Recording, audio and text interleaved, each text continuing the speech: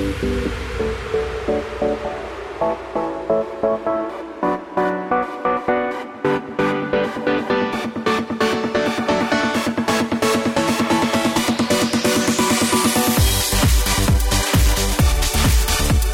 afternoon, everybody. Welcome to the Matt Townsend Show.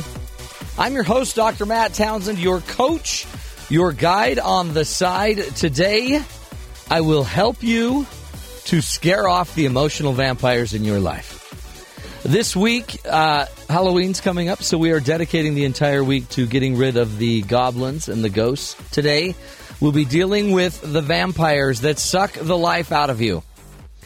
Think about it. You may have somebody that the minute you see them walk in, you, hi,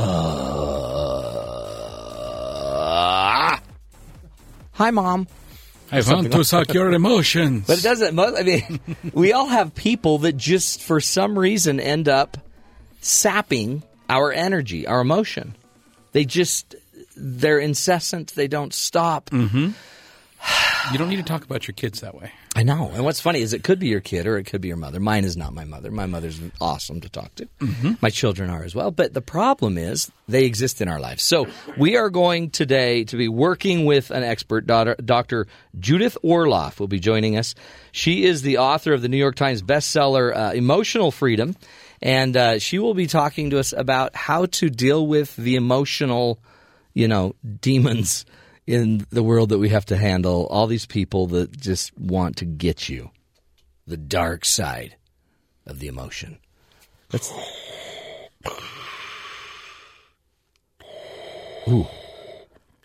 James, Sean's CPAP has come off. Can you go put his CPAP back on? I got it. I'll fix it. Yeah. Got it. And he must be sleeping. I used to have one of those, actually. Yeah, your CPAP. That's off.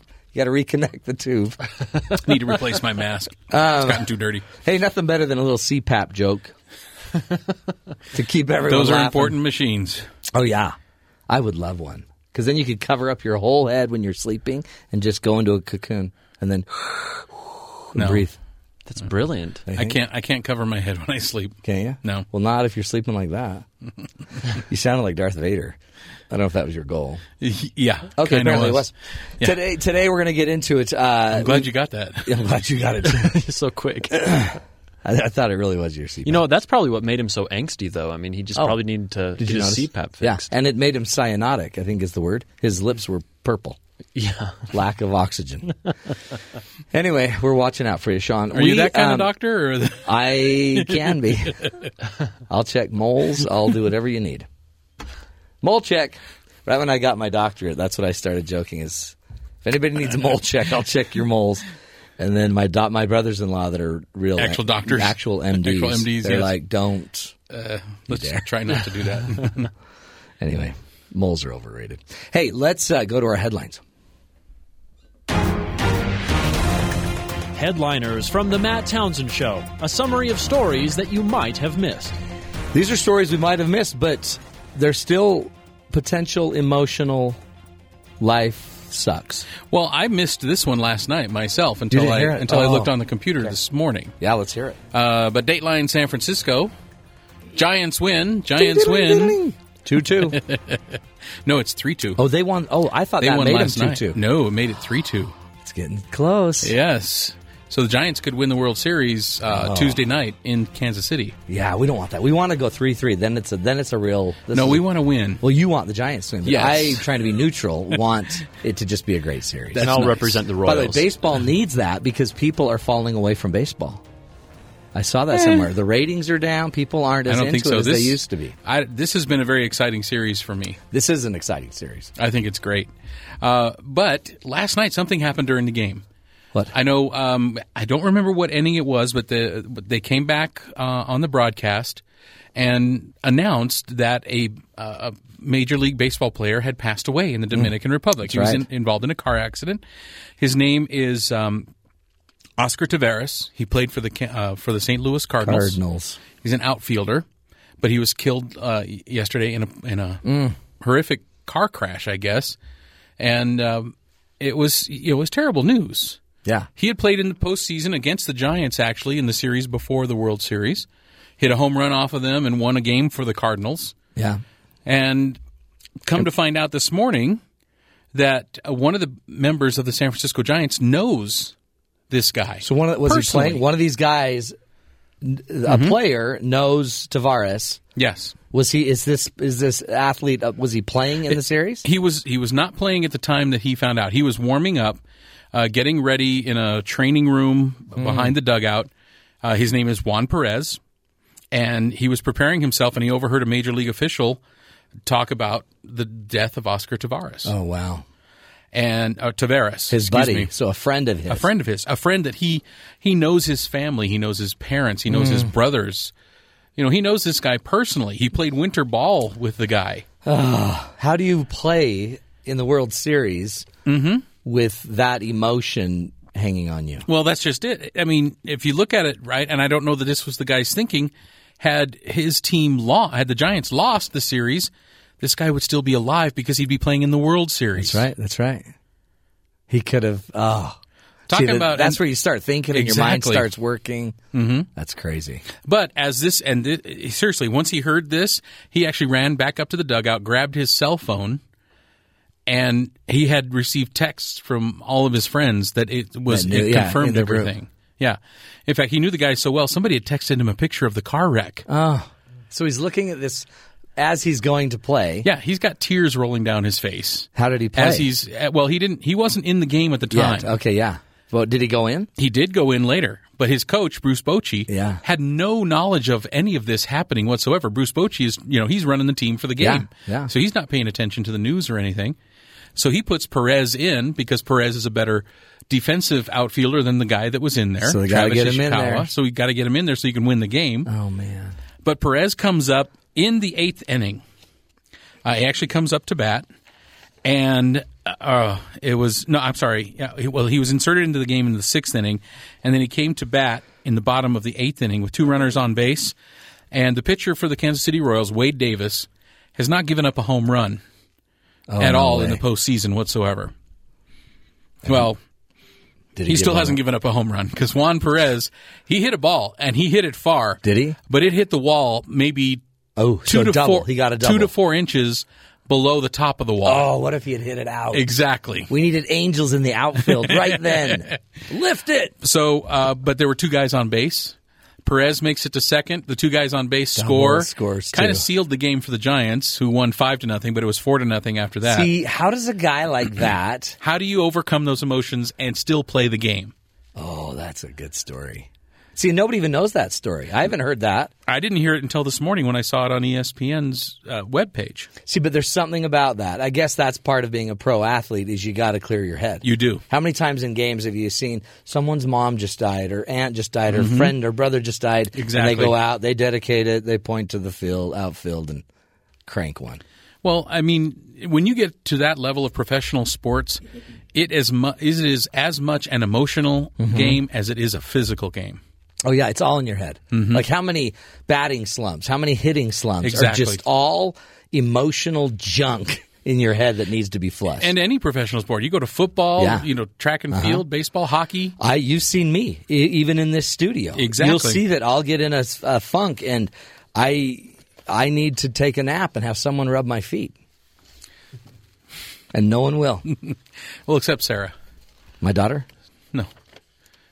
Oh, Sarah Gowans. Yeah, Sarah Gowans. She'll come in. She's a foot zonologist, so she'll rub your feet. I know, that's weird. Don't tell Joe that. Joe will never let her come back. Oh, no, never. But what's cool about the story, and today that was more about me having my own emotional vampire that kind of came in. That's just life. Yeah, this is life, being an emotional vampire. But we're talking about people. So add on top of that, people. So what if you're in the dugout and you've seen like a kicker miss a field goal or a kicker need to go kick a game-winning field goal, and how a lot of times all the players avoid him. They all just stay away from him. Okay, in baseball, if you're a pitcher and you have a no-hitter going, everyone leaves you alone. Everyone leaves you alone in the dugout as you come back and sit while the team is batting. If you've gone into like the 5th or the 6th inning and there's a no-hitter, they will move down the bench away from you. No, except then there's always the one that come up, just the one that doesn't get it socially, and they will pull him away. Are you afraid? So are you afraid? Are you afraid? You're gonna blow this? Don't blow this. If you blow this, I'll kill you. I'm serious. You know how many people want to see you do this? That kid we would call a vampire. Okay. Or the cocky one that wants him to fail or whatever. Awesome opportunity today, folks. We're going to learn how to get rid of the emotional vampires, or sometimes you can't get rid of them because they're your boss, your coworker, your friends, your neighbors, your spouse even sometimes. Today you're going to learn at least how to survive with the people around you that seem to sap your energy instead of giving you energy. We're going to come back. Dr. Judith Orloff will be joining us. This is the Matt Townsend Show. You're listening to us right here on BYU Radio.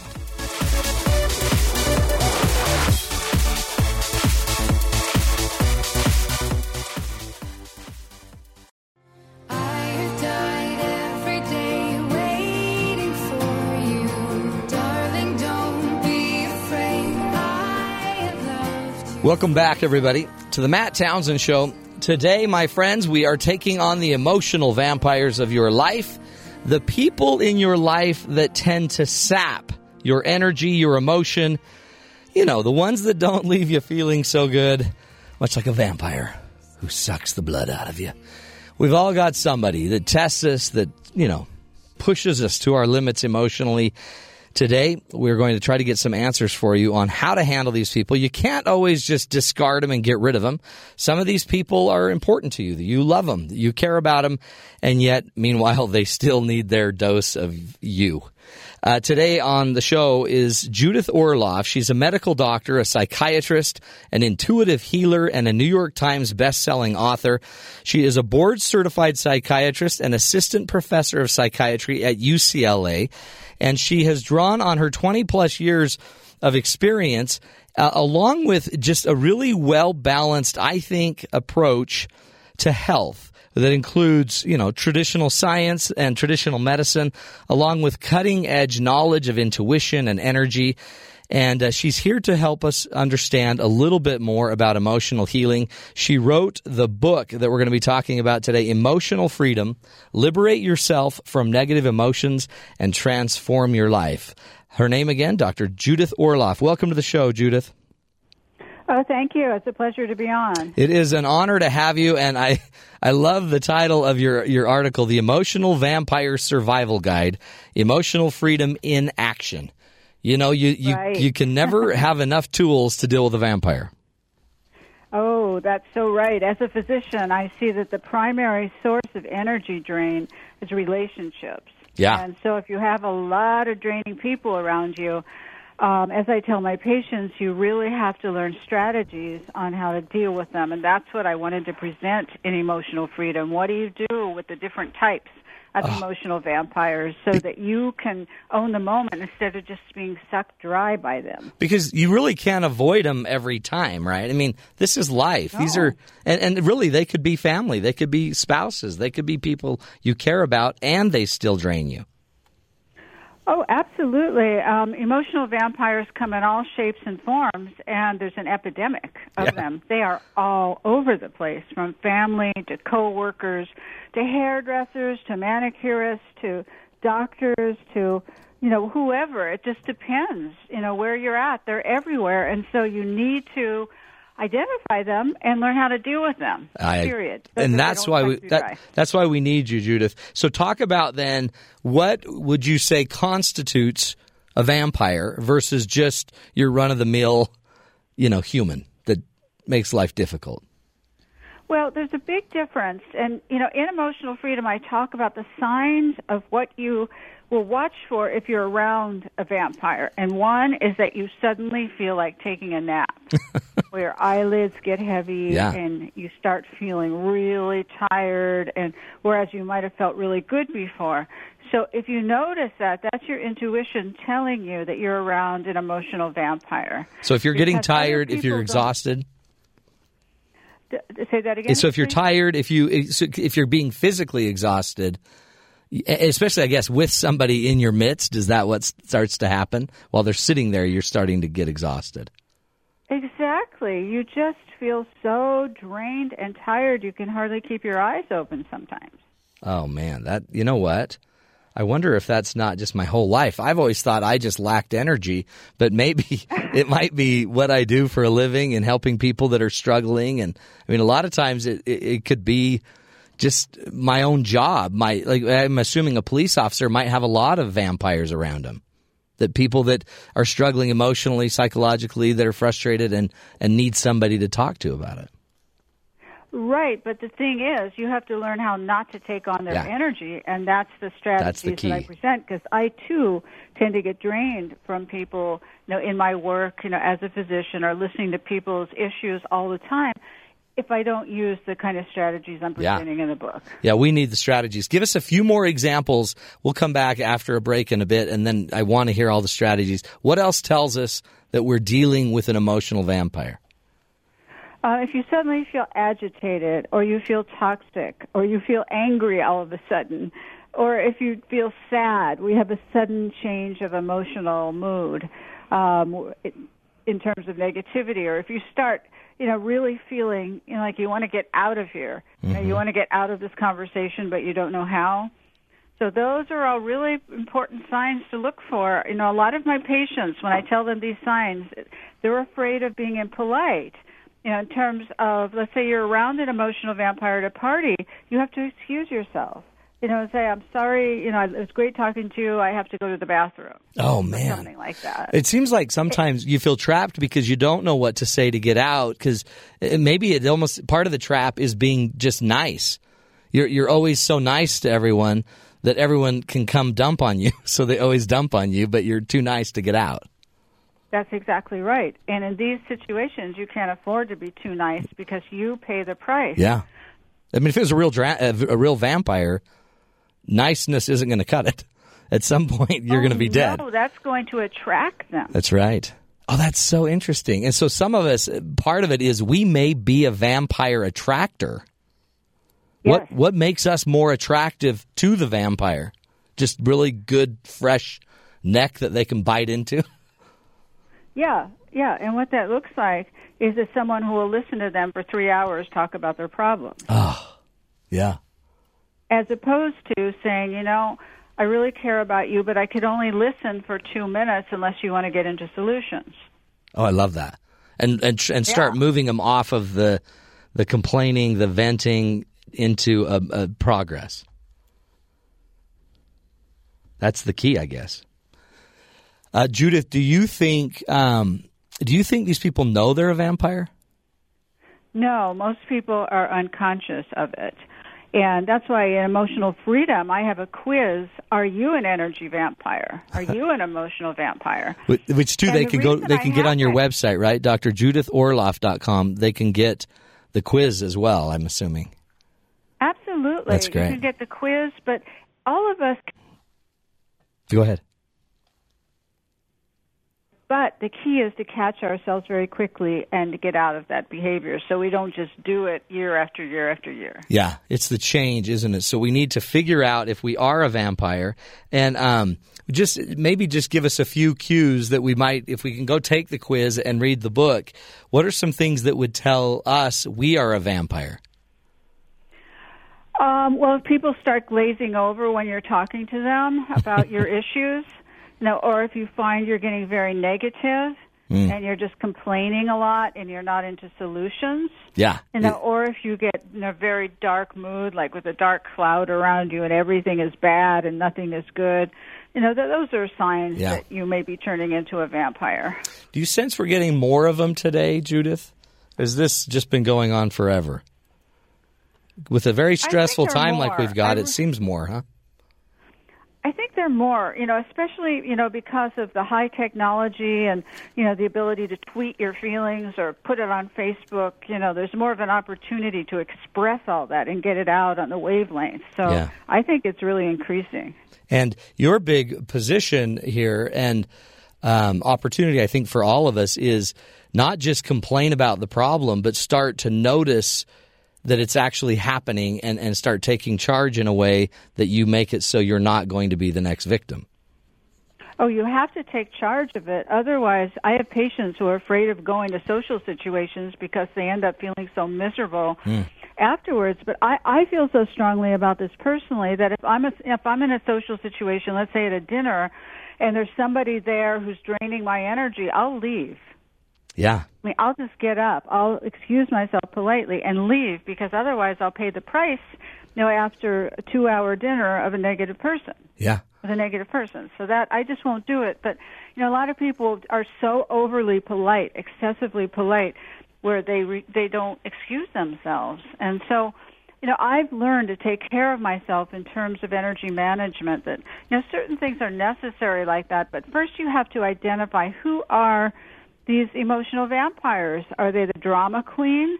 Somebody who wears you out with off-the-chart drama? Are they the victim? Someone who is really, not taking responsibility for themselves? It's always somebody else's fault. Are they the chronic talker? Somebody who corners you with chitter-chatter all the time, and you can't get a word in edgewise? How do you deal with that? Oh, man. You just. Yeah, but these are the solutions I want to offer people. You have to know beforehand, so then when you're in the situation, you know what to do. Well, you just described kind of like the torturous Thanksgiving dinner. You've got the drama queen, the chronic talker, the victim, the angry victim of being unemployed or whatever, and it's all going to converge into some major chaotic problem. We're going to take a break. We're talking with Dr. Judith Orloff. You've got to go check out her website, Judith Orloff, ORLOFF.com, drjudithorloff.com, and the book Emotional Freedom, Liberate Yourself from Negative Emotions and Transform Your Life. When we come back, the real-life solutions for how to handle the emotional vampires we come across. This is the Matt Townsend Show. You're listening to us right here on Sirius XM 143 BYU Radio.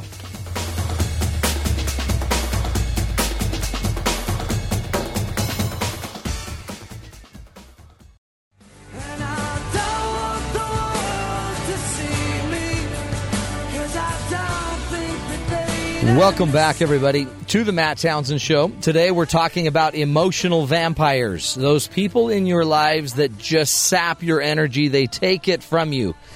And our guest today is Dr. Judith Orloff. She's a medical doctor, a psychiatrist, an intuitive healer, and the New York Times best-selling author. She's had many bestsellers. The one we're talking about today is called Emotional Freedom, Liberate Yourself from Negative Emotions and Transform Your Life. She's teaching us that there are a lot of people in our lives that will take every opportunity they can to use your energy, steal your energy, or suck your energy, whatever metaphor you want to use. And we need to protect ourselves and find out who those people are and know what to do. So we're going to welcome back Dr. Judith Orloff to start teaching us how we can handle this. Judith, welcome back. Thank you. Before the break, you were talking about we have different types of emotional vampires. You gave us some examples of a drama queen, the chronic talker. Give us some more examples of who are the emotional vampires that we might want to be watching out for, and then let's start figuring out what we're supposed to do. Okay, well, another big one, probably the most dangerous kind, is the narcissist.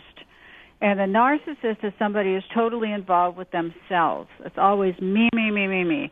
And they love people to kowtow to them and boost their egos, and they just can be charming, wonderful, fun people until you realize that all they care about is themselves, and they lack empathy, which is key. They lack the ability to care about other people's feelings. What do we do? Because they also build up stories, don't they? I mean, like a narcissist might even make you feel like you're bad for not giving them the time, or like you talked about how you walk away in a party if there's somebody that's taking too much time.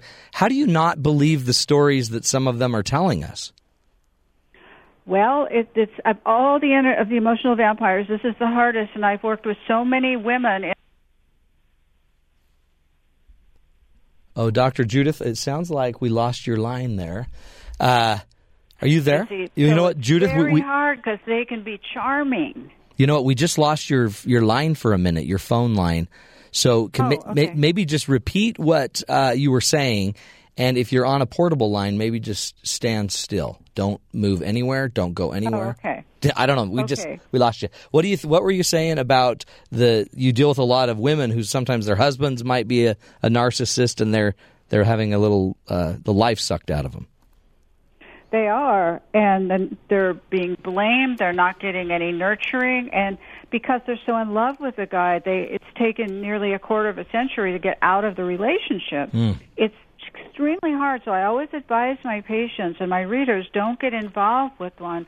Even if you feel like you're in love, it is too high a price to pay. You'll waste too many years trying to get these men or women to love you when they lack an empathy chip, where they're not capable of love. And that's what's so hard for many of my patients and readers to get. As they say to me, well, what about compassion? What if I'm loving and compassionate with them? And I'm just sorry to say that doesn't work with narcissists.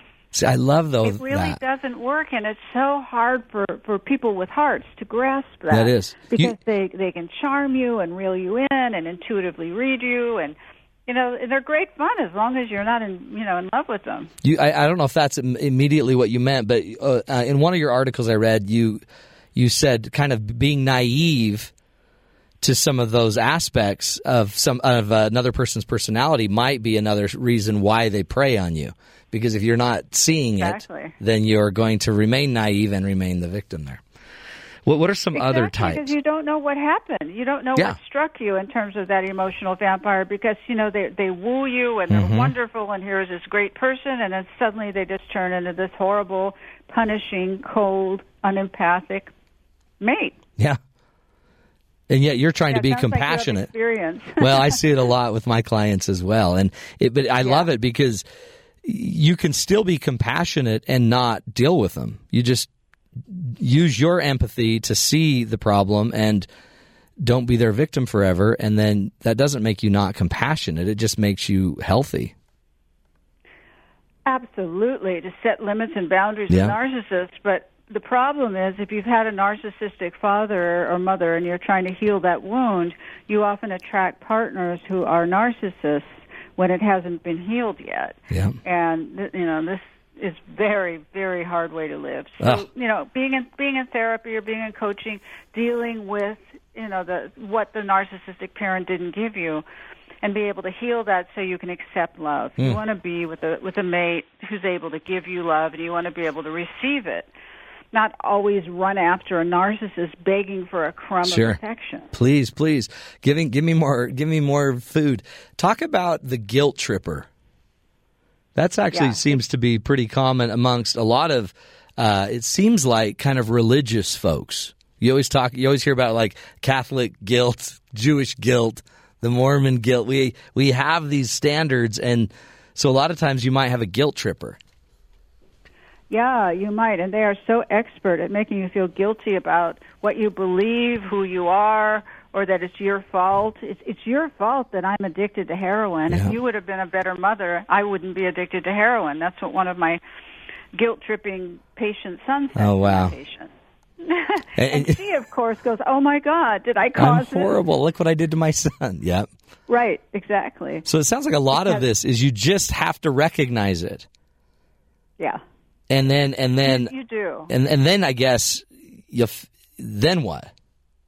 Run? Oh, and then you decide how to act on it. You're like a machine. You go, okay, this one's a guilt tripper, and this is how I deal with it. You have to know. That's why I wrote Emotional Freedom, to give people the types, the strategies, and then you have to practice. I send all my patients out to practice with the ones that they have, and I often do role-playing in my office where I'm the energy vampire, and they're trying to, talk to me and communicate with me. So, that they have experience. A guilt tripper will come up with a million ways to push your guilty button so you feel miserable by the time you're done with the conversation. Yeah.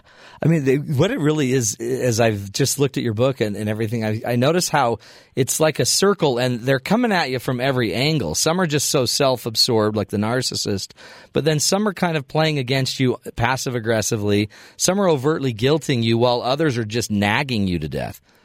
Or criticizing. Correct. All of these different vampires, after a day of that, you gotta run away. No wonder we might do drugs. No wonder we might imbibe and drink and do everything we can to just escape this world. Oh, yeah. If you don't have strategies, if you feel powerless over them, sure. Yeah, you want to escape. But, the great thing is once you realize how to deal with them, then you own the moment and you're in control. Yeah. So it's a different situation. Now you're empowered. Give us some strategies. What are some things that we should be doing that might help us to lift us to be able to make it through these vampire moments? Let's say you have a friend who's a whiner or a victim, and he or she calls you with all their problems, and you had a long day at work, and then you stay on the phone with this person for an hour or two, and you feel drained, and then they keep calling you back. So what you do with this type of emotional vampire, the victim, is that you set limits to how much time you're going to speak with them. You have to stop them and say, you're my friend, I love you, and I'll talk to you for a couple of minutes about this. But when you want to get into solutions and not just repeat yourself over and over again, then I'll be more than happy to talk to you. Period. So what did that take? 15 seconds? Yeah, that was 15 seconds. Yeah. No more. You don't get into long discussions with them. That's a mistake. Because that's where they dominate you, is in the discussion. Yeah. That's interesting. So you actually do take on and make overt their vampire nature. You point out. You have a tendency to just tell me the same story. We talked about this last week. You're just telling me the exact same story. I don't want to go on the exact same story unless you're ready to do something about it. Yeah, or honey, I love you, but I, don't want to go on the same story. It tires me out. You tell them that. You just say it exhausts me. Yeah. But how you say it is key. If you say it lovingly or you say it with neutral tone, then it can be heard. If you say it's snippy or angry or blaming, they won't change. Well, you'll become something they'll nag about. You become fodder. Really irritate them. Yeah. So you really need to use kind of a more sensitive, softer approach and make it about you, that it exhausts your energy, and then you give them some feedback that we keep circling. Yeah, exactly. And you have to keep repeating yourself, because sometimes they'll say, well, what kind of friend are you that you don't want to listen to me? So they'll bring in that guilt-tripping element of it. Do they end up... And you'll say, I'm a great friend. I love you, but I'm just setting a limit here because I don't feel like I'm being helpful. See, to me, that's strong. That's healthy. But I can also see some people that would so struggle with that, wouldn't we? They don't have the tools to create the boundary and let alone say it. And then I guess that's the victim. You can practice with friends. Yeah. You could practice before you actually do it, but it is very healthy, and you will feel empowered if you do it.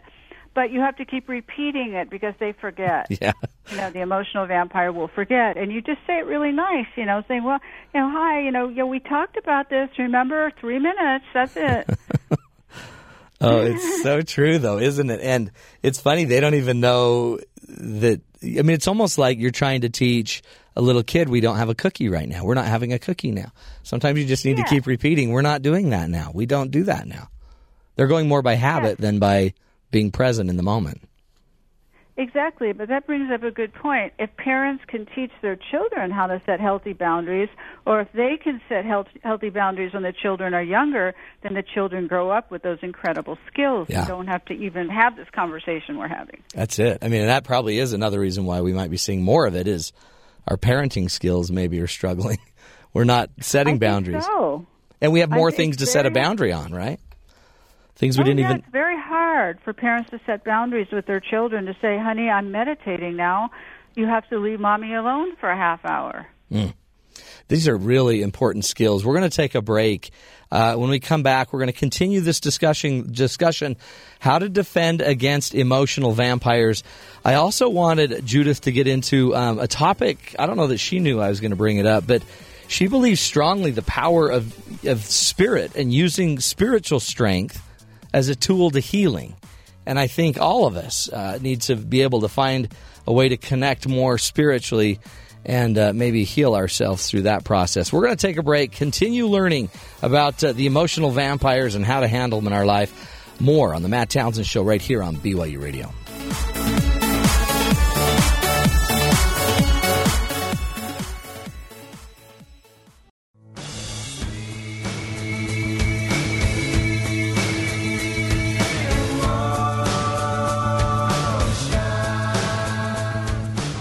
Welcome back, everybody, to the Matt Townsend Show. Little Aerosmith there. Sweet emotion. There are the sweet emotions. That's what makes life so sweet. And then There are those other people that bring other emotions, and we have to deal with them. We have to figure out some coping skills, some tools. It doesn't mean you have to just always stay there, but you need to learn to set boundaries. You need to recognize your own emotions. On the phone with us right now is Dr. Judith Orloff. She's a medical doctor, a psychiatrist, an intuitive healer, and a New York Times best-selling author of the book Emotional Freedom. Liberate yourself from negative emotions and transform your life. She also has other books like The Ecstasy of Surrender, Second Sight, Positive Energy, and Guide to Intuitive Healing, all different books with great opportunities for learning about your emotions. You can also go to her website, drjudithorloff.com, where you can find out and take some assessments there. She's got a lot of great workshops, classes, things you can do. So, Judith, welcome back to the show, and so appreciate you being here. Oh, you're very welcome. Teach us some more skills, some more tools, and if you'd like, I know one of the things that you bring into a lot of your emotional coaching is spirituality. How can we? What are some more tools we can use, and how does spirituality affect our ability to manage some of this negative emotion? Well, as a physician, I incorporate traditional medicine with spirituality in everything that I do, and listening to your inner guidance or your inner voices, and listening to spirit, because I am a deep believer in the spiritual reality, and I believe that when we tap into it, it can give us guidance about how to be the best people we could possibly be. And how to deal with these people, too, right? I mean, because my inner guidance, my inner light can help me figure out how I can still remain true to my character and not just be sapped by another. Yes, exactly. And I look at this as a spiritual exercise, how to deal with emotional vampires, and do it from a place of empowerment, compassion, and firmness. I see it as a way to elevate yourself spiritually when you learn how to deal with other difficult human beings with love. Yeah. That's a very spiritual act to me. I agree. And because it really is, you're not trying to do it to harm them. It's a helping act. It's an act of service. It's an act of love. Yeah, I believe that where people go wrong is they just, get into tit for tat with them, and they start tearing them down and getting into a battle, which is not going to help anybody. No, and it destroys your spirituality. You've become broken. Yeah, and your energy. Yeah. Talk about how do I'm assuming some of this is pre-work. I'm assuming if I'm more spiritually grounded and understand how to, recognize my own emotions and my inner light or inner voice, if I've got that going on, if I've meditated, I'm assuming some of that will give me better strength to handle the situations with vampires. What else do I do, or what are some of those steps? Well, for instance, if you're dealing with a criticizer, that's a very powerful kind of energy vampire. Somebody who tears you down. I had a patient whose father-in-law would come over and criticize how she cooked the chicken, how she raised the kids, why she should have a job and raise young children, and on and on and on. And so I worked with her, and at first, I just said, tell him, it hurts your feelings when he's critical, so to please stop that. But that didn't work. He kept doing it, and so she had to amp it up. And so finally, she had to set consequences that she was not going to invite him over to dinner with the grandkids unless he could be sweet to her. And it was only that got through to him. She had to amp up the consequences of her limit setting. Yeah, and put it out there in front. He wanted to see the grandchildren. Oh, you bet. Well, and think about that. He's a grandpa that's a criticizer. I mean, he would eventually take some of the criticism to his grandchildren. This is something he needs to improve. So somebody needs to say something. Exactly, but he was a tough nut to crack because he wasn't budging. Yeah. And she was feeling terrible. She was, she's a mom. She was working. She was taking care of these kids. She was loving her husband. She was trying to do everything right, And here comes this father-in-law who's criticizing her, and so she had a really hard time staying calm with him. Yeah. But I taught her, of course, how to do that and how to almost be robotic in terms of setting the limits with him, and finally it worked. It almost sounds like that's the key. Respectful. Yeah, it sounds like the key is because you can't really get into, what's the word? You can't get into a debate with a lot of these people because they're excellent communicators a lot of times, or excellent manipulators. So debating them is one thing, but setting a limit and setting a boundary and just staying firm to it, they adapt or they die, I guess, emotionally. Well, I have a saying in emotional freedom that no is a complete sentence. Mm-hmm. When you say no to somebody, that you don't have to keep defending it, you don't have to keep explaining it. You just say, no, I'm sorry, that's not possible. That's such a great line. I can't emphasize enough to everybody, you've got to keep it short. Yeah. You can't go on and on with these people. Then it's all over because they'll manipulate you, into wherever. They're so good at it that you don't want to even go there with them. Well, and a lot of them are better that they don't just use one type, right? They might have might have 12 types and be able to throw everyone out there depending on what they need. Exactly, and then they turn it against you and make it your fault. It's just crazy. What's the key? So What's the key so we don't get caught up? Like, if I see that I've got some of these, what do I do? Well, hopefully you non-defensively accept feedback from your loved ones, and you go, okay, I've been turning into a complainer or a control freak. Okay, I need to change. Yeah. No, rather than defending. If you could non-defensively hear feedback from the people who love you, and to say thank you for sharing that, I was unaware I was being that way, and then change the behavior, that would be perfect. That would be perfect. Especially that maybe is where the spiritual side comes in, because then you don't have to go by your ego or your kind of natural state in your fight or flight. I can go into more what I want to be and find essence or peace. Yeah, you want to be the best person you can be. And if you're defensive and arguing your case, then it won't get anywhere. You have to be humble enough to be able to hear what's true about yourself if you sink into a negative pattern. And I guess I could do the exact same thing, is be humble enough to not, on the other side, be humble enough to not take the abuse. I mean, go into myself and learn and say, why am I allowing this to happen to me? That's an excellent question. Because it's powerful, isn't it? When you finally get into the humility and the teachability. Yes, and the teachability, and not getting down on yourself. Yeah. Let's say someone's listening and they've allowed themselves to be abused by, let's say, a narcissist, or they're stuck in some kind of toxic relationship. Don't get down on yourself about it. It's about being kind and loving and compassionate with yourself, but making behavior changes with the relationship. I mean, it really is.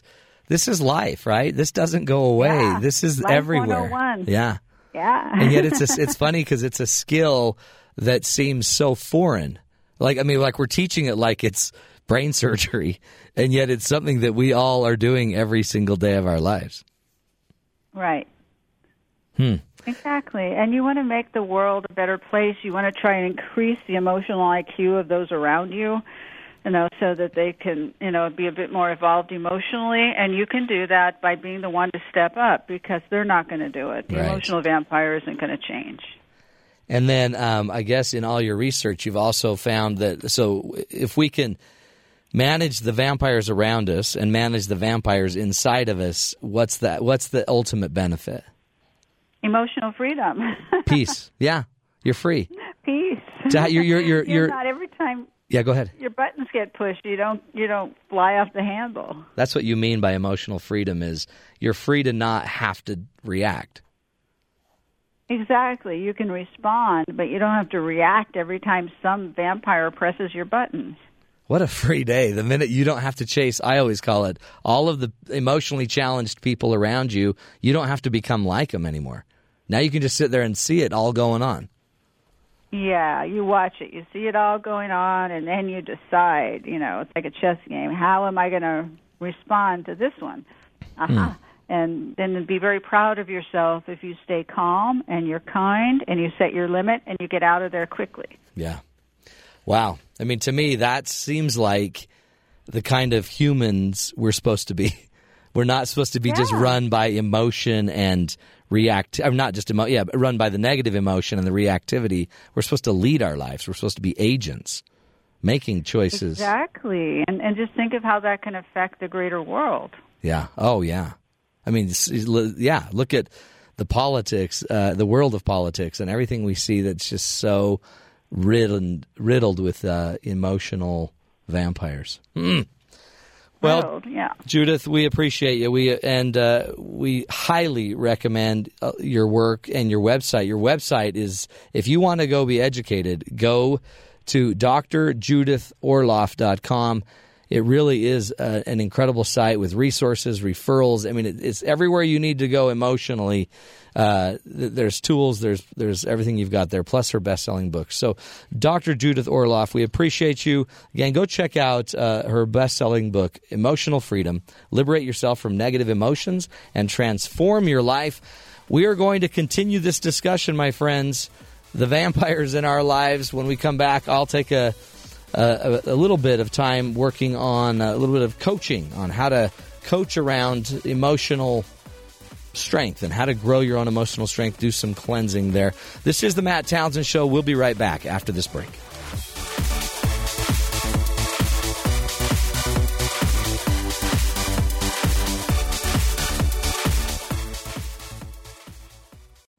It's my life, it's now or never. I'm gonna live forever. Good afternoon, everybody. Welcome back to the Matt Townsend Show. It's my life, my friends. Oh, I love that song. John Bon Jovi.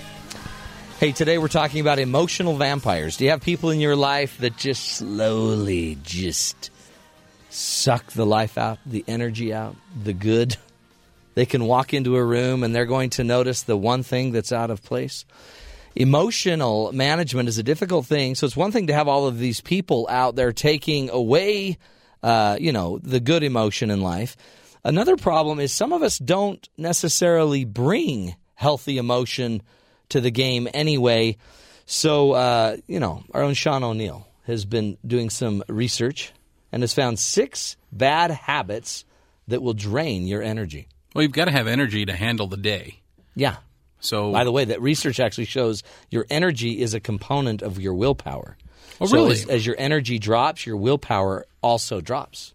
Oh. So that's why I'm eating those donuts. That's right. That's why after eating the donuts, you need to go get a steak and a really bad, greasy meal.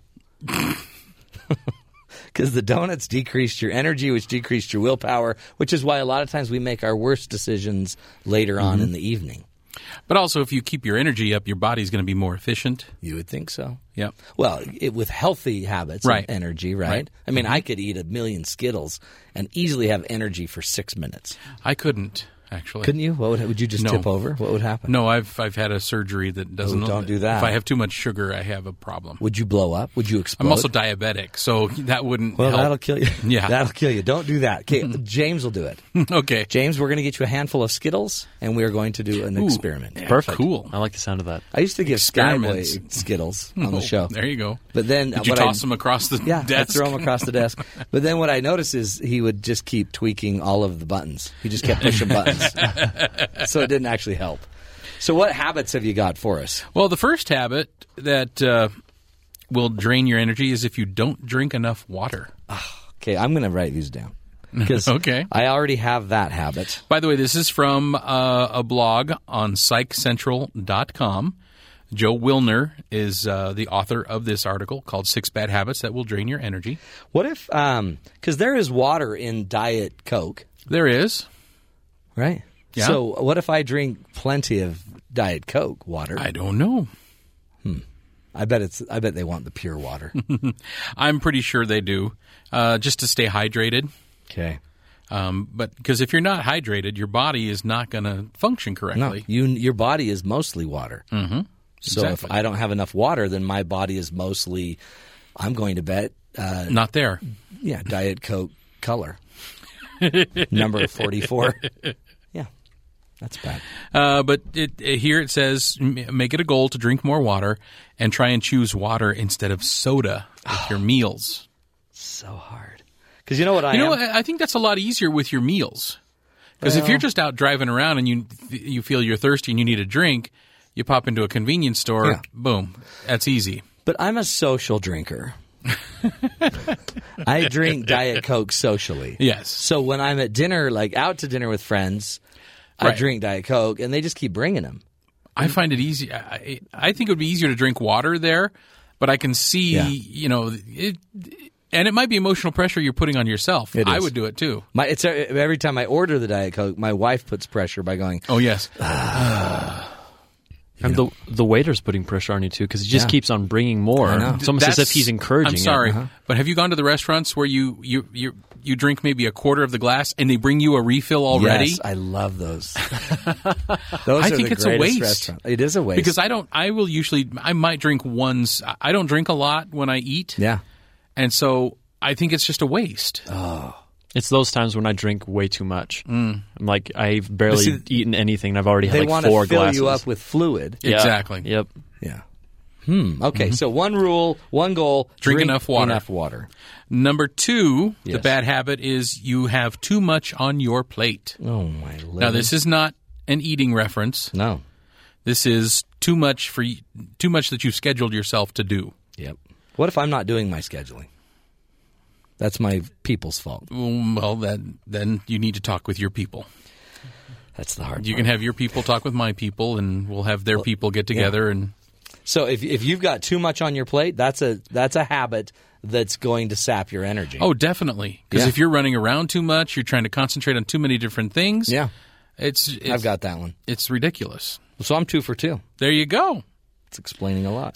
There's a quote here from John Wooden, by the way. Yeah, Coach Wooden. Yep. Don't mistake activity with achievement. Yeah, that's true. You got to be accomplishing something. Exactly. You can't just keep moving around. Good. Number 3, Yes. you're a clutter bug.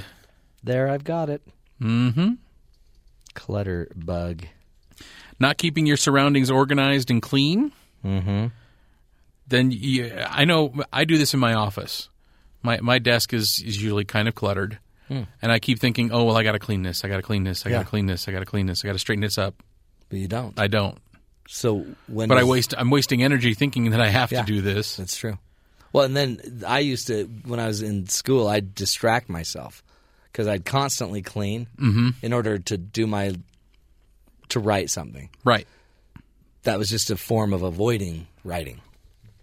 So now I do that as well. it's not good. But there's so much power, though. Like when you go into a room or into a space and it is clean, you can just like feel that peace. It's just like, Oh. yes. Let me give you an example. Surgery, like when you're being wheeled into surgery. Oh, you feel the. And you're like, holy cow, is this place clean? Yeah. And all your brain is thinking is, That's exactly what I'm thinking during Peace. surgery. That's not what I'm thinking. okay, maybe I missed the point. Not when I went into surgery. That's all right. I missed the point. All right, number 4. Yeah. And I think you got this one too. Oh, boy. You never take a break. That's so true. You're just a workaholic. But see, even Keep going. Got to get it done. Let's go. But see, my wife thinks I constantly take breaks. Mm-hmm. Because if I'm horizontal, because you're- she's like, yeah. "Oh, you're just going to sit That's there all why. day." Yeah. I'm like, I'm not. I'm thinking. When I'm sitting, my brain is still in action. But I know I've heard of studies that prove that naps at work are helpful. Mm-hmm. I mean, not 2-hour naps. No, or but, not 6 naps a day. no. Yeah. But a 15-20 minute nap at work can rejuvenate you. Yeah. And actually, on MythBusters, they proved that. Mythbusters. Yes, We're because- quoting Mythbusters. Yes. Wow. Well, they tested cool. the myth. You've seen the Deadliest Catch show. Yes. Uh huh. Okay. Those guys will go and take a power nap for 20 minutes and then come back and be at work for 6 hours on deck. Go take another nap. Did they and prove you could they'll do that? Yes, they did. I think that makes sense. It keeps you sharper than staying up Yeah. the whole time. Yeah. One of our guests, either last week or the week before, even said that 15-minute nap is equivalent to an hour and 30 minutes worth of energy. Holy cow! Yeah, You're quoting our show. big deal. Yeah. That, and I thought you were napping. That you were actually listening to our show. With my eyes closed. Oh, you're amazing. Now, here's where it relates awesome, to our James. show, this Yes. list. Yes. Number 5. Yes. You have toxic relationships. It's so true. Nothing will sap more energy, as we've talked about today, than the vampires. Avoid the energy vampires is what it says in the article. So true. I'll bet you a divorce And all the stress around that, I bet it takes 5 years off your life. That wouldn't surprise me. I know at all. it takes, being a part of that with other people takes about a year off of my life. So that's why, but toxic relationships will kill it is you. your life. So That's right. yeah, the song said so. It is. That's why we use that song. And that's why we try to teach you how to have healthier relationships. Exactly. What's the last one? The last one, you don't get enough sleep. Oh, man. I don't. Are you 6 for 6 on that list? Well, you know what I've been trying? This is something that I don't know if I recommend. As a coach, how do you avoid emotional vampires, though? Well, Isn't that kind of part of your job? it is, but see, I get paid, so it actually makes it okay. But it's like, so I don't know if you guys have known this, but I have plantar fasciitis. Right. It's kind of a big deal. Mm-hmm. And so I put some new inserts in my shoes. And they work incredible. Like, they were incredible. So I decided, instead of, I have a boot I put on to pull at night to make my foot go flat so it doesn't curl. So I decided instead I was just going to wear my shoes to bed. With the inserts? Uh-huh. And my wife's like, going running?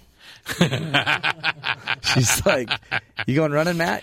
I'm multitasking. But I'm not used to Exercise sleeping while I with sleep. shoes on. So I've been waking up a lot more. And it only really apparently helped for a couple days, and now it's well. If you wear if you're wearing your running shoes to bed, aren't you dreaming of running and then taking care of the exercise that you need during the day? I wish in that's your all dreams? it took. Yeah, it'd be nice, wouldn't it? I actually dreamed that I'm running to a donut store. Oh, there. Okay, so that kind of to get donuts. Yeah, that's not good for the. Well, workout. that's a great list. 6 energy habits that sap your energy. Don't drink enough water, too much on your plate, clutterbug, never take a break, toxic relationships, and you're not getting enough sleep. If you're doing those 6 things, you know what? That's the first doing time them all, I think. I've got an A. I'm getting an A. Not sure you want an A on that I know, one. but I don't know why. This one came easy to me. This one came easy. That's an emotional drainer right there. So I couldn't even be a great vampire because I don't even have enough energy to go stalk people. Well, folks, we're going to take a break and continue our discussion about emotional vampires. Coming up next is Kim Giles. Kim Giles, actually, she's going to talk to us about emotional werewolves. You know how, a vampire will suck the emotions out of you, but you have these people who come in and they change the emotion. They change the emotion to be about them. Ooh, yes. And then they get hairy. Uh-huh. How? People being toxic around you. Okay, emotional vampires. Emotional werewolves. Mm-hmm. This is great. Soon we'll be talking about the zombies, my friends. Zombies will be coming out. That's later this week. It's later this week. I can remember. We have to wrap them up. That's right. When we come back, Kim Giles. She's going to educate us. Tons of fun, folks. This is the Matt Townsend Show. You're listening to us right here on BYU Radio.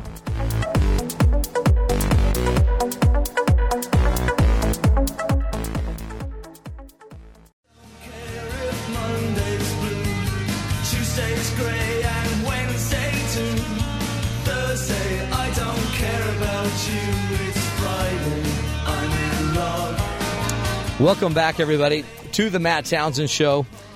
Hey, today we're talking about, emotional vampires and also emotional werewolves. These hairy, I guess they're not always hairy, but these people that come in, kind of the Dr. Jekyll, Mr. Hyde, you think they're one thing and all of a sudden they turn on you and they show their fangs. Scary. Kim Giles is with us from Clarity Point Coaching. By the way, the author of the book, Choosing Clarity, The Path to Fearlessness. You need not fear a werewolf, even though they could shred you. Well, you can make yourself werewolf-proof. Ooh. You can't, you said earlier, how do you kill a werewolf? Well, we can't kill these people. Yeah, well, legally, you cannot kill them. Yes, some of them are alive only because we can't kill them. That's right. It's illegal. But you for the most part, you got to work on yourself. But I was saying on the break, I really think there's 2 categories of these Dr. Jekyll, Mr. Hyde kind of people, because there's a lot of people who I term a little psychologically immature, and so they may have mood swings. Their emotions get out of control. There's a lot of drama. Yeah. but they're basically rational and logical and teachable enough that you got a chance here that they could learn how to get a better control and become more psychologically mature. Some might change. They might. And then you've got this other class of people that I term as illogical, toxic, and possibly crazy people. And I say it that way, but with some more compassion, they're mentally ill. Yeah. And you will see this Dr. Jekyll, Mr. Hyde experience. In your previous guest, you talked a little bit about narcissists. Yeah. They would definitely fall into that category. You're not going to fix that. No, that's a lifer. This is a trial forever. So you can cope. It is. But the thing that's so frustrating with those people is they can show up the most charismatic, loving, wonderful people. And boy, they can sell it. Oh, yeah. And then when this other person who has no compassion whatsoever shows up, you're, what is going on? Right. That's the so werewolf. It really throws you. Because they one day they're, and then all of a sudden the moon comes out. One day they're perfect and great, not even hairy.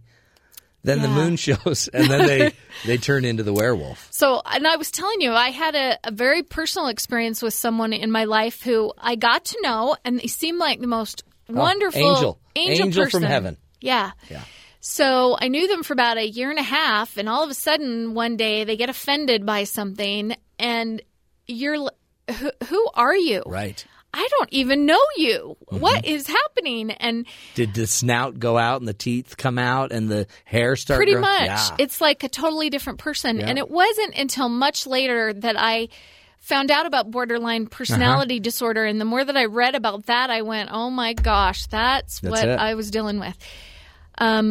And I find a lot of people who haven't even heard of that, don't know what it is. Yeah. If you've got someone in your life, and the Dr. Jekyll, Mr. Hyde is the best way you could explain it, that you never know which you're going to get. And the nice is so wonderful, but the mean is toxic. They hate your guts, and you are the biggest villain on the planet, and there's no logic to it whatsoever. You can't explain your way through it. You start to think you're crazy because you go in circles. You cannot get anywhere. You can never win. You may be dealing with a borderline. And you've dealt with some too. I think, honestly, of any diagnosis, this is the worst. I do too. I mean, that you can get because and they're highly manipulative. So they can be reaming you, and then the doorbell rings. And they act like a saint. They're totally nice again. Yeah. And then the door shuts, and they're back to reaming you. And some of it is they can actually come in and out, and they literally. So some of it is highly manipulative. They're literally on and off. They can turn it on, turn it off. They can. It's really not healthy. The problem is, even if they go to a psychologist or somebody, they can completely snow them, and they'll never admit they have anything wrong, and you will end up being the one that looks crazy. That's right. I have a couple of clients that I've referred to programs who have kind of got a handle on it, but they're highly medicated, and they're learning a lot of cognitive behavioral approaches and lots of boundaries.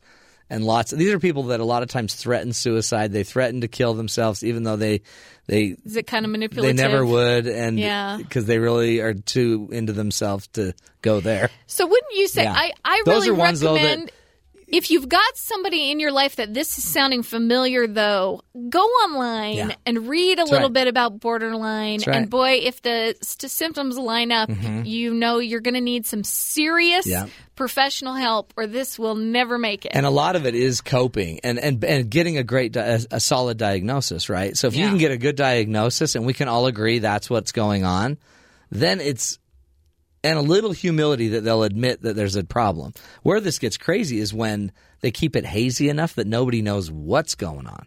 And there's no name for it and no diagnosis. And then you're just up to the wind. Exactly. Can I just be honest? Because I've lived in it. Yeah. So you're saying there's these two types. And maybe the ones we really ought to try to deal with, I guess, in a more direct way, are the immature ones that might be teachable. And then cope with the others? Is that what you're saying? What are you saying? Well, and you hit it on the head when you said if they are humble enough to accept a diagnosis and to get some professional help. Yeah, that's a different game. That's a different game. But if there is no way through it, like it was in my situation, because if they won't, it was get away. That's right. No, and honestly, that is Get away. That is that, and some other diagnoses that are close to that are the ones where you just look at them and say, yeah, mental it's health. It's not going to work it's to just be in a not relationship going to work. with you. This person can't feed you, and that even transcends this. Even the idea of to love, honor, and cherish through sickness and in health. I mean, the one that won't go get help is it's a type of abuse. You can't just keep having the abuse. But in my situation, I was the spouse, and it's hard to walk away from somebody that's sick. You have all kinds of guilt around that. And if they have children with you, and it's really hard. And then the other hard thing is, how do you teach your kids about their sickness?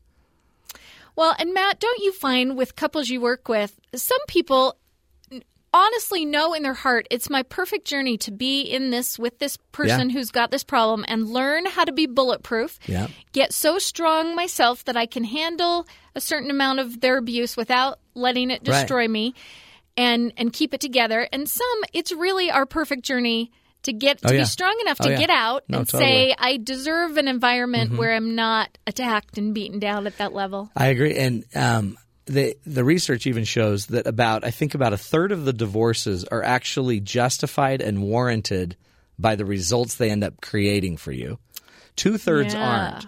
So things like consistent abuse, mental health issues, addictions, excessive addictions that won't stop and they're not getting help. There's certain things that warrant. It's justified. It's better for you. For everybody. But the other 2/3. So that's what I'm always afraid of. Is sometimes the people jump too early when it's not borderline. It's not some mental health issue. It's just a typical battle, that and we can we're not work through. Yeah.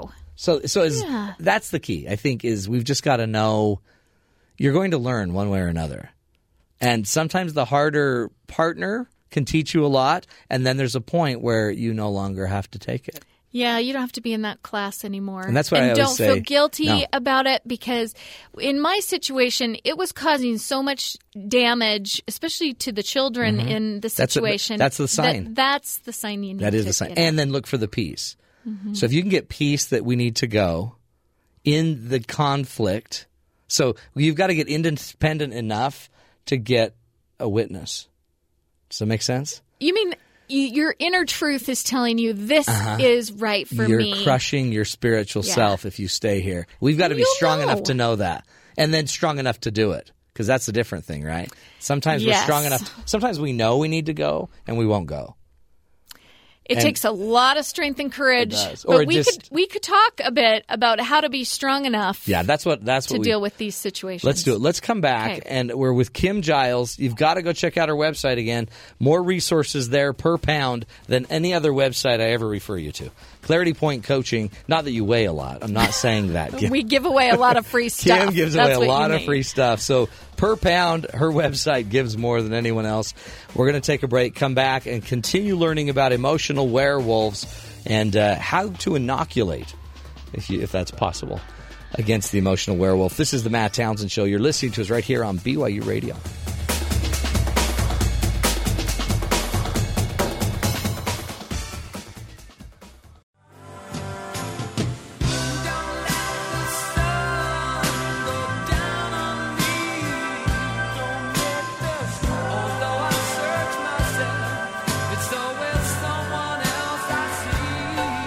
Welcome back, everybody, to the Matt Townsend Show.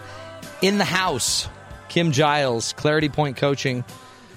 She's also the author of the book Choosing Clarity, and today she's teaching us how to shoot a silver bullet at a werewolf.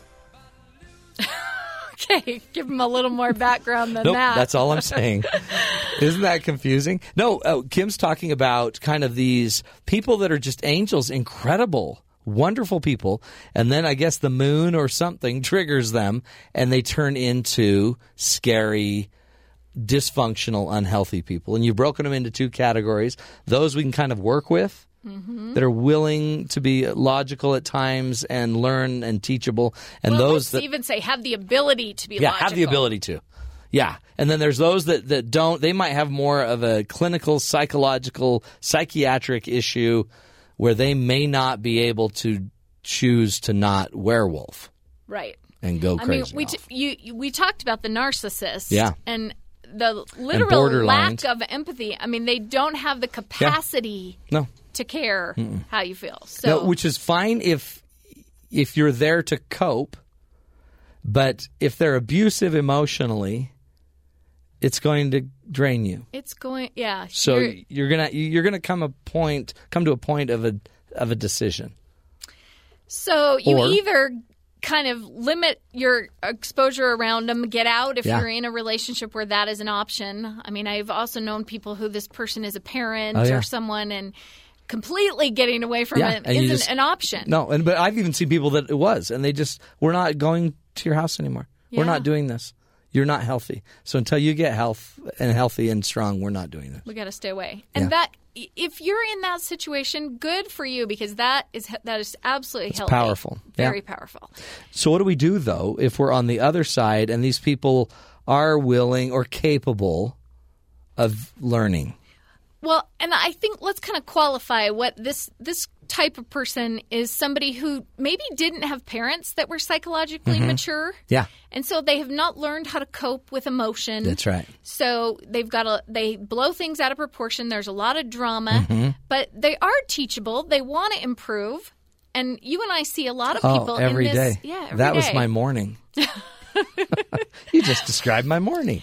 So if this person is teachable and open, I'm sure you would agree with me. Yeah. One of the first best things you could do is get some professional help. Yeah. Because we get people who they've let this go on for years and years, and by then it's drained everybody so much. The damage is so deep. It's harder. Well, then you lose your will to fix it. So your will to fix it, if you can start dealing with this when the will power is higher, you'll have the strength to get you through doing it. Yeah. So see it early. Absolutely. Notice the signs early. Don't bury your head. So we need some help. We need tools. We need skills. And silver bullets. On both sides, they need some skills to start learning how to cope with their emotions, see situations more accurately, understand their reactions and how to respond instead of react. You need to do some work, though. That's right. This person, I believe, is in your life, and you've been given this unique challenge because it's your perfect classroom journey to get to become stronger and more patient. So you can't sit there and be dependent if they're aggressively independent. So, I mean, you've got to have two independent people that don't have to have each other but can choose to move on. And usually in these relationships, you don't. You see one that's aggressive and powerful. They might be the money maker and have the problem. Yeah. And you're not the money maker and you feel trapped. So you just kind of take what they dish Could out. be even the other way around. We see them in all shapes and sizes. But the bottom line is there's lots of help available to teach you how to get a handle on your emotions, to understand what you're experiencing and see it accurately. I find that's the biggest problem with my clients is they're not even seeing the situation accurately. They're reacting to things. Their assumptions are being made. And they're not really understanding the motivation behind this other person and the way they're behaving. We talk a lot about bad behavior, especially being fear motivated. Oh, yeah. And I really find most of it is. Yeah, especially in the one where it's controllable a little bit. I mean, if you're psychologically broken. We're not talking about the mentally ill now. It's very fear-oriented, isn't it? And it's a pattern. A lot of it's just patterning. You learn to pattern. And you just jump on the pattern. And so instead of actually thinking, you just always are reacting to the pattern. Seeing it accurately. That's exactly. So one of the tips that I start off my clients teaching them is almost any time you get upset, it's because you either feel taken from or insulted. And it's really powerful for you to sit back and say, why am I upset? What's really going on? Yeah. That what am I afraid of in this moment? Am I afraid that I'm not good enough, that I'm going to look bad? Is it a fear of failure thing that's being triggered in me? Or is it a fear of loss where I feel walked on or taken from or gypped? Yeah. And for us to be able to clearly, accurately see why we're upset, then we get the chance to say, is being upset my only option here? What other options are there? Because there are always others. Well, and especially, don't you love it when you know that instead of me reacting, so you're just saying don't react, really, and in the space, think, ask yourself some questions, get in your higher brain, I call it, So you can respond. And then choose a better response. But what's funny is if I'm arguing or debating somebody that's highly reactive and I'm not, I have an advantage. Oh, totally. You can think clearly. And you can outplay them, you can outthink them, you can outgame them, you can out-whatever them. That's systems theory. So there's peace in this. So you're hitting on this, that our best defense against somebody like that is to stay calm and not get triggered That's right. ourselves. They would love you triggered, because when you're triggered, you're hijacked emotionally. And then you behave and badly. Then they own you, and you're playing their game. You don't want to play the challenged person's game, or you're going to be gamed. They're a pro at this game. Don't go into their territory. What's that saying? You don't want to wrestle with a pig? Yeah. Because you'll both get dirty, but the pig will like it. That's exactly right. It's true, though. So cool. When they're triggered by fear and they're behaving badly, it is highly likely that's going to trigger a fear in you. Mm-hmm. One thing I notice with a lot of my couples is if the wife is upset and miserable and having this drama about her life and unhappy, it usually triggers a subconscious fear of failure in her husband. Like he feels partly responsible. That why can't I make her happier? Why happy. can't I make more money? Why can't I solve these problems? Yeah. That's it. Or if he's feeling stressed and worried at work that he's failing and he comes home with that, she feels taken from at some level because his focus is more on himself than helping her. Right. So we trigger each other's fears. Oh, and the biggest thing you can do is recognize when my spouse or this person in my life has an issue, what does it trigger in me? Yeah. And how can I keep myself calm and bulletproof so that at least one of us is sane That's right. to talk this situation down? See, and so that's all you're being – that's it. That's the whole premise of enlightenment is – don't just go with the body. Like, learn. Like, what's happening here? See the pattern. Circumvent the pattern. Out-piece the pattern. Get in your peace. Yeah, see, that's why I had to learn the meditation from the meditation That's why camp. you went to the Buddha boot camp. Yeah, the Buddha boot camp really taught me that, though. That I've got to be calm enough to see what is and see it accurately so that I can respond with love instead of fear. But otherwise, you notice it's all about emotion. So it once is. the body and our emotion emotions goes, get us out of control. Yeah. And we don't think. We're not using our brain. And so yours a lot of times derives from the fear is the trigger. The fear's the trigger. The trigger then creates the emotional fight or flight and game on. So the way you circumvent that is create space. Well, big deep breath. See, the way we approach it with my system, and they can read more about this on Clarity Point Coaching, is your first job is to make sure you have your fear reactions under control. So we got to work on your trust about your own value, that you know who you are and where your value comes from. You're solid. This werewolf can lash out and attack you. But you know, this is just today's lesson, and I know my value isn't tied to it. I don't have to be perfect to have value. So you are responsible for your self-worth, and you need to work on that so that you're bulletproof, so that you can handle someone else's swings and not have them affect you. Because if your value's high and strong and you know it's not movable. It's infinite. Then his little tantrum or her tantrum, it's not going to alter my value. Right. I can't tell you how many times with my borderline person I got attacked over just the dumbest little things. Yeah. And I would have to keep telling myself, even though this person hates my guts and thinks I'm the most evil person in the world at this moment for this, I know my value is not on the line here. It's not in question. It doesn't change. This is a situation that I can learn and grow from, but I'm safe as far as my value.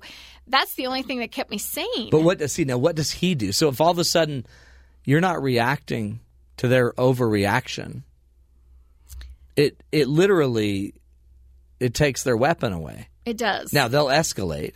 They often will. Right. Or they'll withdraw. You may have to physically remove yourself until they could calm down. Yeah.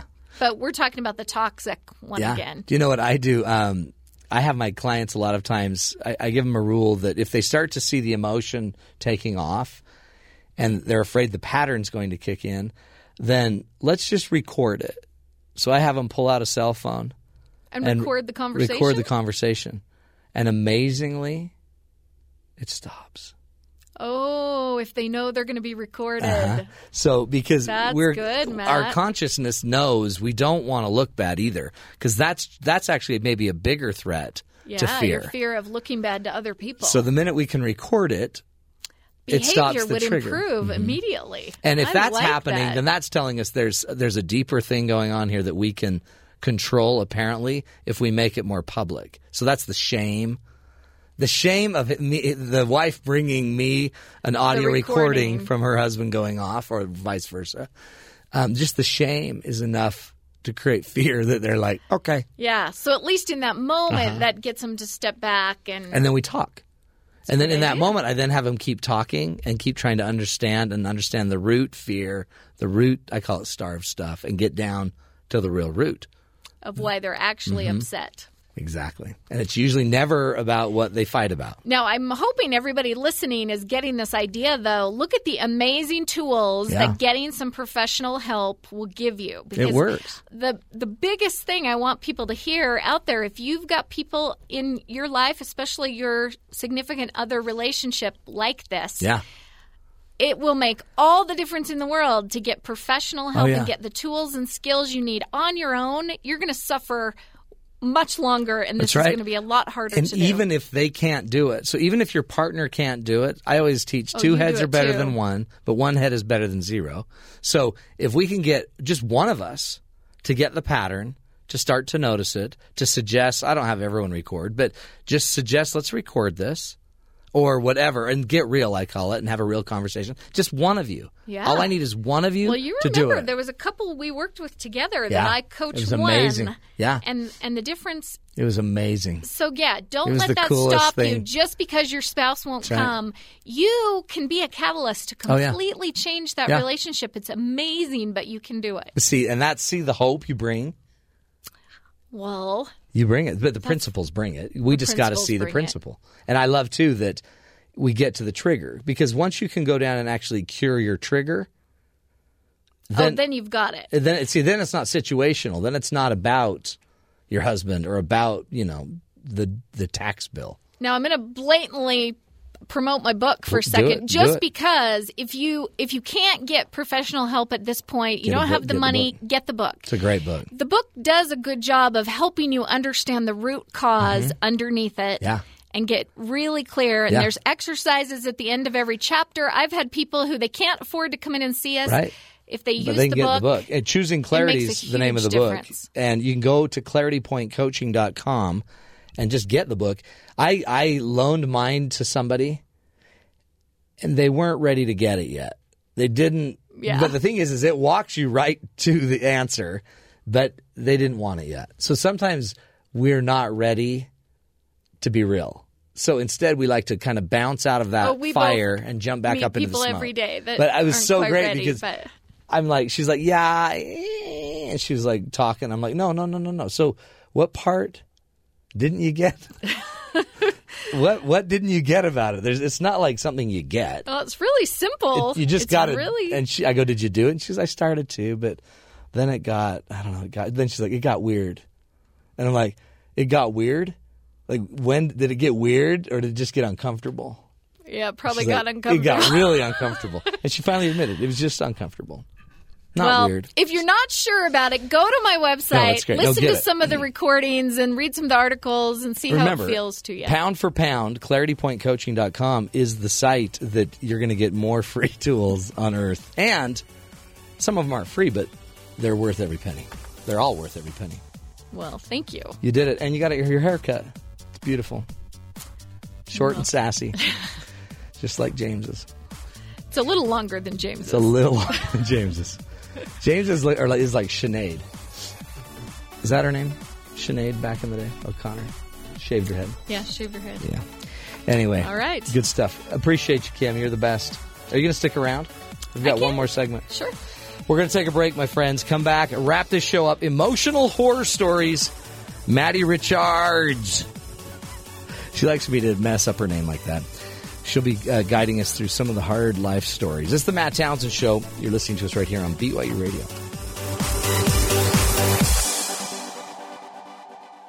I'm on top of the world. Been waiting on this for a while. Welcome back, everybody, to the Matt Townsend Show. Maddie Richards is in the house, and she is focused and ready to fire out some incredible lessons about how to teach your kids to deal with their emotional horror stories. Yeah. So we all have, I'm sure, those emotional horror stories from our childhood, from our teen years that kind of haunt us and we can't get away from. For example, one of mine is when I was probably 6, I was at ballet class and all the moms would line up in the alleyway to pick us up after in their cars and drive through. And I was the last one there. And I was there for like 5-10 minutes is all. But I was so traumatized that my mom had gotten in a car accident, that she'd forgotten about me, that they didn't love me anymore, that something was wrong. I was crying. They weren't coming to get you. It was 11 o'clock in the afternoon. I was fine. My mom wasn't that late.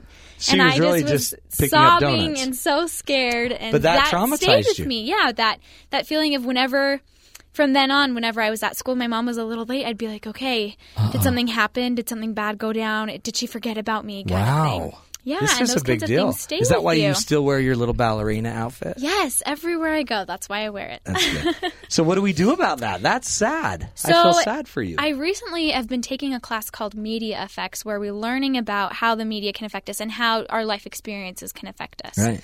And one of the things we've been learning about is implicit and explicit memories. So implicit memories are the types of memories that are very detailed. They give you all of you remember the color, the exact situation. And they usually don't stay with you very long because your brain can't lodge all of those details very specifically. Right. So you might remember what you had for breakfast, but you probably don't remember what you had for breakfast yesterday. No. Kind of thing. Yeah. These other kinds of memories are called explicit memories. So explicit are the general feelings that you felt.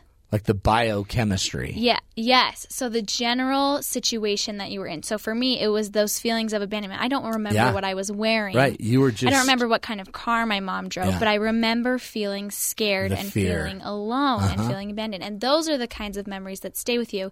If you were scared of a dog when you were little, you might still be scared of a dog, but for not a specific reason more than when you were 5, it scared you. Yeah, exactly. Exactly. Interesting. So it's the biochemistry that then creates the horror. Yes, and that's what not the thought even. Yeah, it's the general feelings that you remember, the feelings, not even the situation, but the feeling that stays with you. I believe that. Yeah. So I've learned a couple of ways to help your kids be able to cope with these kinds of fears and to be able to move past them. So for younger kids, they think cognitively. So they think if it's big and it's scary, if it's a big dog, if it's a movie that they're watching and a big scary monster comes in, even if it's the Incredible Hulk who's the good guy, they're scared of it. Because they're big. That's why babies cry at fireworks and little kids get scared of fireworks and things because they seem see bigger that than it's them. uncomfortable for them. Now older kids think non-cognitively, so they think rationally. They're able to say, okay, I'm not scared of the Hulk because he's coming in to save her. That's right. That's how they're able to think. So for younger kids, you have to either distract them or just keep them away from those kinds of situations altogether. Yeah, they can't process. They can't process. You can't explain to them. You don't need to be scared of the dog. You just have to say, oh, look over here. There's something nice to look at instead of this big dog, or take them away from the situation. We do the same thing with James. I so know, that's why right? we can't convince little kids that Santa isn't this stranger is a good one. Yeah. It's exactly. just a stranger. So some kids grow up being scared of Santa a little bit because they get sat on his lap and they're very scared of him, and we need to either take we don't need to sit there and try to convince them he's nice. Them. No, just get them out of the situation, or it's going to be one of those memories that they hold on to. For older kids coming up for the holidays. We've ruined more people that way. For older kids, about older than age 7, you can rationalize with them. So if they see something scary, if they see something on the news, you can say, okay, but look, we're not going to have anybody break into our house because we have these locks, and mom and dad sleep right over here, see, so nothing bad like that's going to happen to you.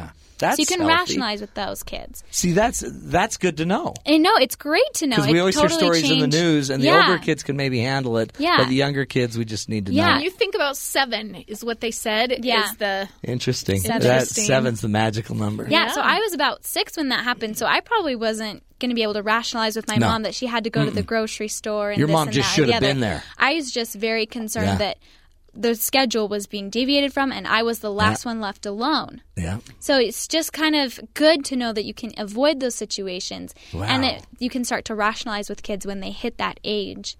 So they don't have to be as scared of that stuff anymore. That's a great I tool. know, right? Good content. Isn't that fun? Now we're going to just spend the next minute hearing from Kim her worst horror story Yeah, I want to ever. hear your emotional horror story. You know, when you were talking about the dog, when I was 5, I walked to school and this big German Shepherd started chasing me, and I climbed up on a big rock.